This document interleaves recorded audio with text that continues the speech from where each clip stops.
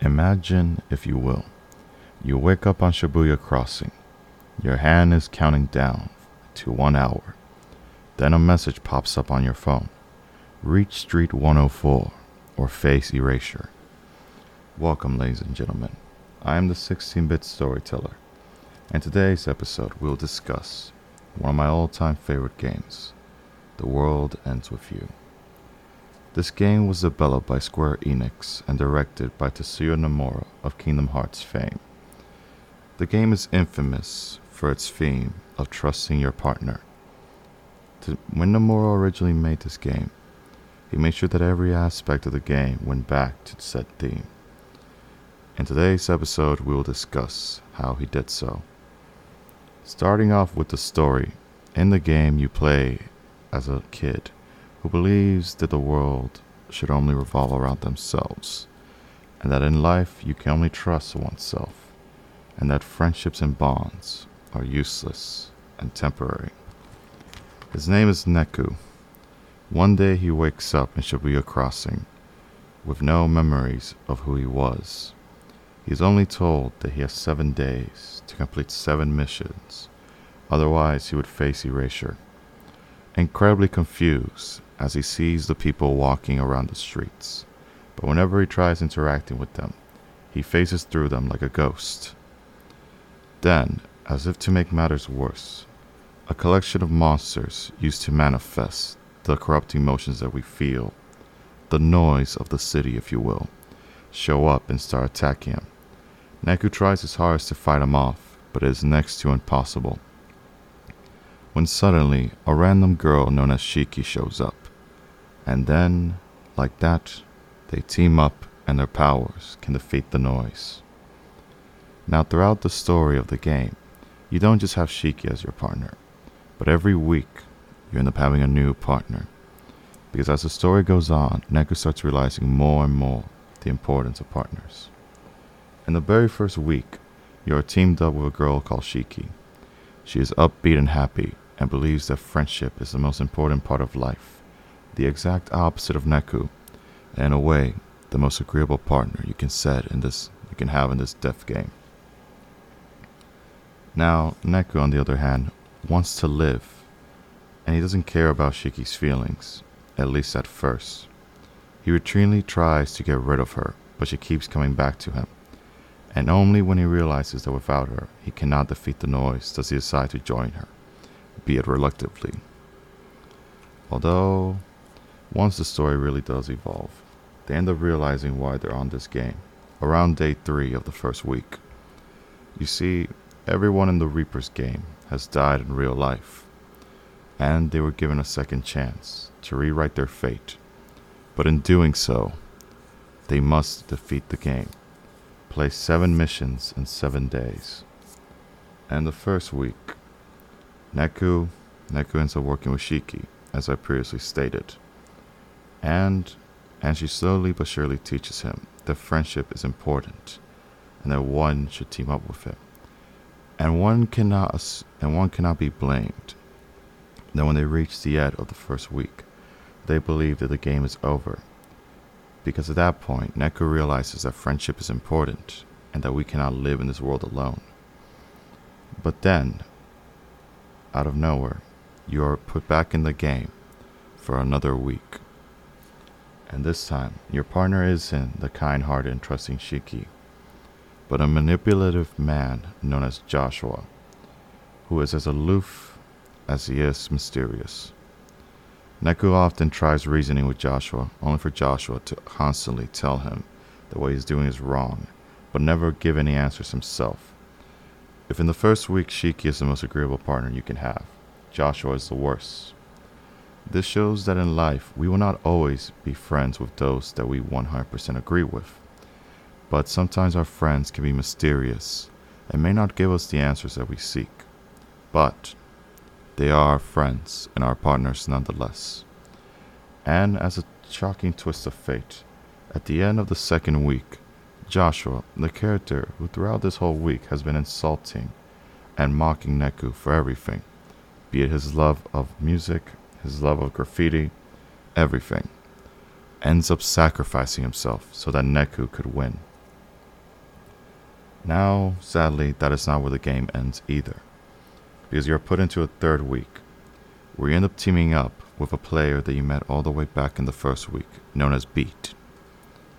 Now, Beat is interesting, because while Shiki is the easiest person you can get along with, and Joshua is the most difficult, Beat represents the middle ground, what most people in life will be. Sometimes you will get along with them, other times you will not. But regardless of how you sync up with them, your friendship to them still matters, and you should work together. Now the story is told in a very interesting way, because every single day is treated as if a new chapter. At the end of the day, they are put back to sleep to begin the next day, usually in the middle of a conversation. This could in a way be metaphoric for how in life, when we talk to our friends, we often end up ending our sentences, but we don't end up ending the dialogue. We see them the next day, and we start back from where we were, yet life keeps moving on. Now, throughout the story, we end up revealing quite an interesting fact about Neku, and this is a spoiler in the event that anyone wishes to play the game. Please feel free to leave this show and come back once you have completed it. Anyways, it is revealed that Neku is a huge fan of this graffiti artist known as Cat, and then one of the characters he meets in the game, Mr. H, turns out to be said artist. He asks Neku, "Why do you like Cat so much?" To which Neku tells him, "I love Cat because he tells you shouldn't care about what society thinks, that you should believe in yourself, and thus I take that to mean that I should only believe in myself, and that the rest of society is nothing more than optional people that I can talk with, unnecessary." Now this in a way can show how often an artist's interpretation can be misinterpreted by his fans, how a positive message can become a negative one. But Mr. H subtly drops the fact that he is Cat by telling Neku an opposite message. He tells him that when you believe in oneself, it does not mean you should shut off the rest of the world, but that you should believe that you can expand upon it. This is where the title ends up being dropped. He tells Neku, "You are your world. You decide if it shall be big or if it shall be small. The world ends with you. Expand your horizons. Live life. Do not regret it." Now this can go back to the theme of trusting your partner. Because in order for us to enjoy life, we cannot live it by ourselves. We have to realize it, that we are all connected to each other. And that by trusting in our partners, in a way, we are trusting in ourselves. We believe that we can work with them. We believe they can be a part of our world. And without giving away the ending, it is a very nice and beautiful nod, where Neku, well, I can't say too much, but the title ends up switching, and it's no longer the world ends with you, but instead the world begins with you, showing that even when you are your absolute worst, you can always turn your life around and begin anew. Now with that in mind, I'm going to start discussing the gameplay of this video game. So, the original game came out for Nintendo DS, and for those of you who are unaware, the DS has had two screens, thus, dual screen, DS. The top screen is where most games would show the gameplay, while the bottom was necessarily treated as nothing more than a menu, and in some cases an interactive minigame. The World Ends With You, though, was made specifically for the DS for one key reason. And the top screen would not be your character, Neku, but instead their partner, and the bottom screen would be Neku. And you would use the stylus and the touchscreen of the DS to control Neku, while you would control the partner with the directional buttons located on the DS. This shows that in a way, they both have to fight together in order to beat the noise and beat the game. Because you cannot play the game by yourself. If you only use the touchscreen, Neku will deal half as much damage as he could with the partner working. And if you only use the partner, the noises can never be defeated. Instead, they will just be damaged. with 1 HP always remaining. Thus, in order to truly play the game correctly and have a good shot of winning, getting that high score, you must play them both at the same time. You must realize that two people must work together. You must trust in your partner. And on top of that, whenever you decide to have a random encounter, unlike most games where they have it whenever you walk, what they do in this game is, Neku puts on his headphones and he closes his eyes, hearing the voices of everyone. And if people are having negative emotions, be it a misunderstanding, anger, jealousy, noises come out of that. You select these negative emotions, and you can select one at a time, or every single encounter on screen at once. Doing the latter will force you into this endless barrage of waves until you defeat everyone. This shows that in life, whenever we handle one issue at a time, it can be quite easy and monotonous. But when we take on everyone's problems at once, it can be overwhelming, and we might easily be defeated, resulting in all of our hard work being undone. Yet we do it nonetheless, because by doing so, we would earn more, we would help more, we would learn more. That is one key way that the gameplay ends up working perfectly with the theme of the game. Now, there is another game within the game. There's a mini game that they have known as Tin Pin Slammer. It is essentially a ripoff of Beyblade, but what makes it interesting is that in order to play the game correctly, you are always put in a co-op match, where you have to use your pin to knock out your opponent's pin, while your partner powers you up. And depending on who your partner is, you would get different buffs and debuffs, showing once again that you cannot live the world by yourself. You need to have a partner with you. Otherwise, you will not receive those buffs, and then when you face the harder challenges in life, you will lose over and over again. Now, one interesting fact of note is that Neku's starter weapon is a laser, which means that if you wish to fight the opponents, you have to fight them at a range, staying as far away from possible. But then, as he gains more spells, they start becoming more melee based, showing perhaps that he is reaching closer to people's problems and taking them more hands-on, if you will. Then, when you reach the end of the game, Neku's moves become range, but you no longer have to be away from the opponent. No matter where you are on screen, you can end up channeling your energy anywhere.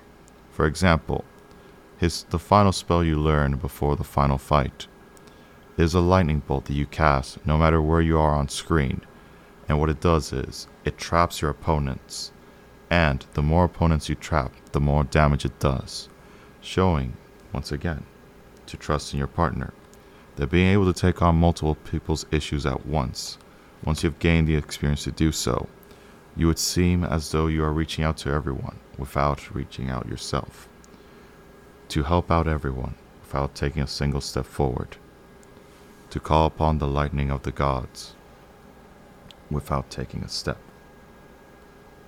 Now you think that the story and the gameplay would be where the message ends. Well, that would not be the case, because when Tetsuya Nomura wrote this game, he said every aspect of it shall go back to the theme of trusting your partner.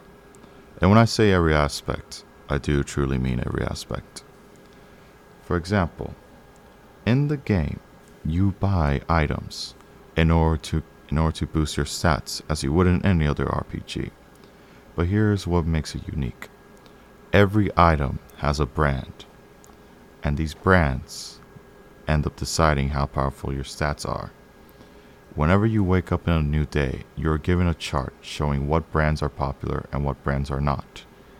If you end up wearing a full set of the most popular brand, the damage you deal and the health you gain will be at a maximum. But if you end up wearing a full set of the least popular brand of the day, all your equipment will practically be useless, and in some cases would even hurt you. Your strength will become less, the health you gain will be less. You would feel as if you're wasting your time. This shows in a way that Neku isn't forced to live by his own rules, Because in most RPGs, your stats for equipment would be set. It will not change once you have it equipped.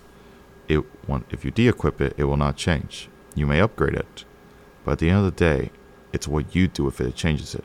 In this game, however, the masses end up deciding what equipment of yours is useful, because Neku's powers are based on how he reaches out to people and how he helps them.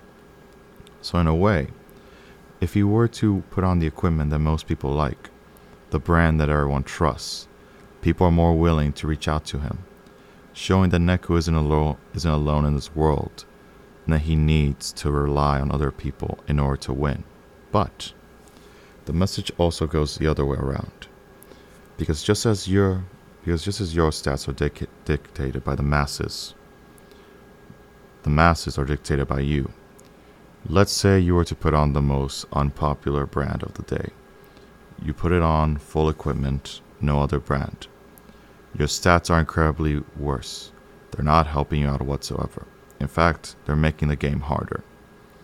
So what you do is, you end up putting on your headphones and you listen to everyone's problems. And you fight against the noise that they feel in their everyday life. You end up fixing said problems. You keep repeating it over and over and over. Then suddenly, that brand that everyone hated, that everyone deemed the least favorable, suddenly becomes the outfit of the one that saves them, the one that makes them feel safe. It ends up becoming more and more popular as the more and more people you help out. That unpopular brand becomes the most popular brand. And thus, you can change the masses, such as the masses could change you. Going once again to the theme of trust your partner. Because just how the place that we are born in decide who we are, we can easily change we can easily change the place that we were born in by fighting back against it, by showing them that our way of thinking isn't so bad. And in a way, we can end up working together. You even have a nice little hint in the restaurants you go to get quick HP. If you were to go to that restaurant for the first time, it would give you the base stats. But the more and more you go there, the more and more your stats increasing. And the logic behind it is that the restaurant owner recognizes your face, and he ends up showing more love and care for the food that he makes you. Because you are no longer just a random kid who walked into his restaurant. You are a regular that he is often happy to see in life. Thus, once again, trust in your partner. As he ends up accepting you into his restaurant, you gain more experience, more HP, and everything becomes that much more beautiful. Now, the stores were a nice, interesting touch. Now, what really makes it interesting is the music. So this is how it goes. Every song in the game. But before I say that, fun note. The game was originally made in 2008, and Tetsuya Nomura loved the style of Japanese hip-hop culture. They decided that instead of making the game based off of fantasy or sci-fi like most RPGs, he would theme it off of street culture. Thus, all the characters wear hip-hop type gear, and most of the music is either punk rock or hip-hop, in a way showing the rebellious feeling of teenagers trying to overcome society. Now, as I was saying, every song in the game is either a duet or a remix. And the reason for this is simple. The songs that are duets show two people singing in order to make one song, that they trust in each other, that no one will mess up, and that what they will create together shall be a beautiful harmony. Now the remix brings in a similar message, where every song that is a remix of an original song, they are inspired by that song. For example, one of the most popular songs in the game, Twister, tells a story of someone who's slowly going insane as he's trying to figure out what life means, that it's a twister of fate. They are trying their hardest to make it through life. Yeah, it's hard, but they never give up. The song has 4 remixes in the original game alone, not including the re-releases on the Nintendo Switch and the phones. And what makes that interesting is that each remix does a different genre of music. One is hip-hop, while the other is punk. Then we have a third one, which is even a calm, soothing melody, showing that when you feel a message and you were to reach out to the world, other people would feel that same way. They would also feel like they are trapped in a twister, and doing so, wish to express your message in their own way. Because even the lyrics within the remixes changes from time to time, showing that although we all feel the same core message, the small differences end up creating a new song. And really, it is quite beautiful. The game truly is a work of art. It tells you to trust in your partner, and to never give up hope, to fight for what you feel is right. That in the world we live in, we are not isolated, but instead united together. That we should fight, we should love, we should cry, we should feel. That the world ends with us, and that we decide if it shall be a small world, where it is only us and no one else, or if it shall be large and powerful, the true world, if you will. And thus I hope that my message can reach out to you, be it as cluttered as they are, as you guys end up realizing that the world ends with you, and you should expand your horizon. I am the 16-bit storyteller, and I hope you all enjoy my first episode. And tune in next week to see what other topics we should talk about. Until then, take care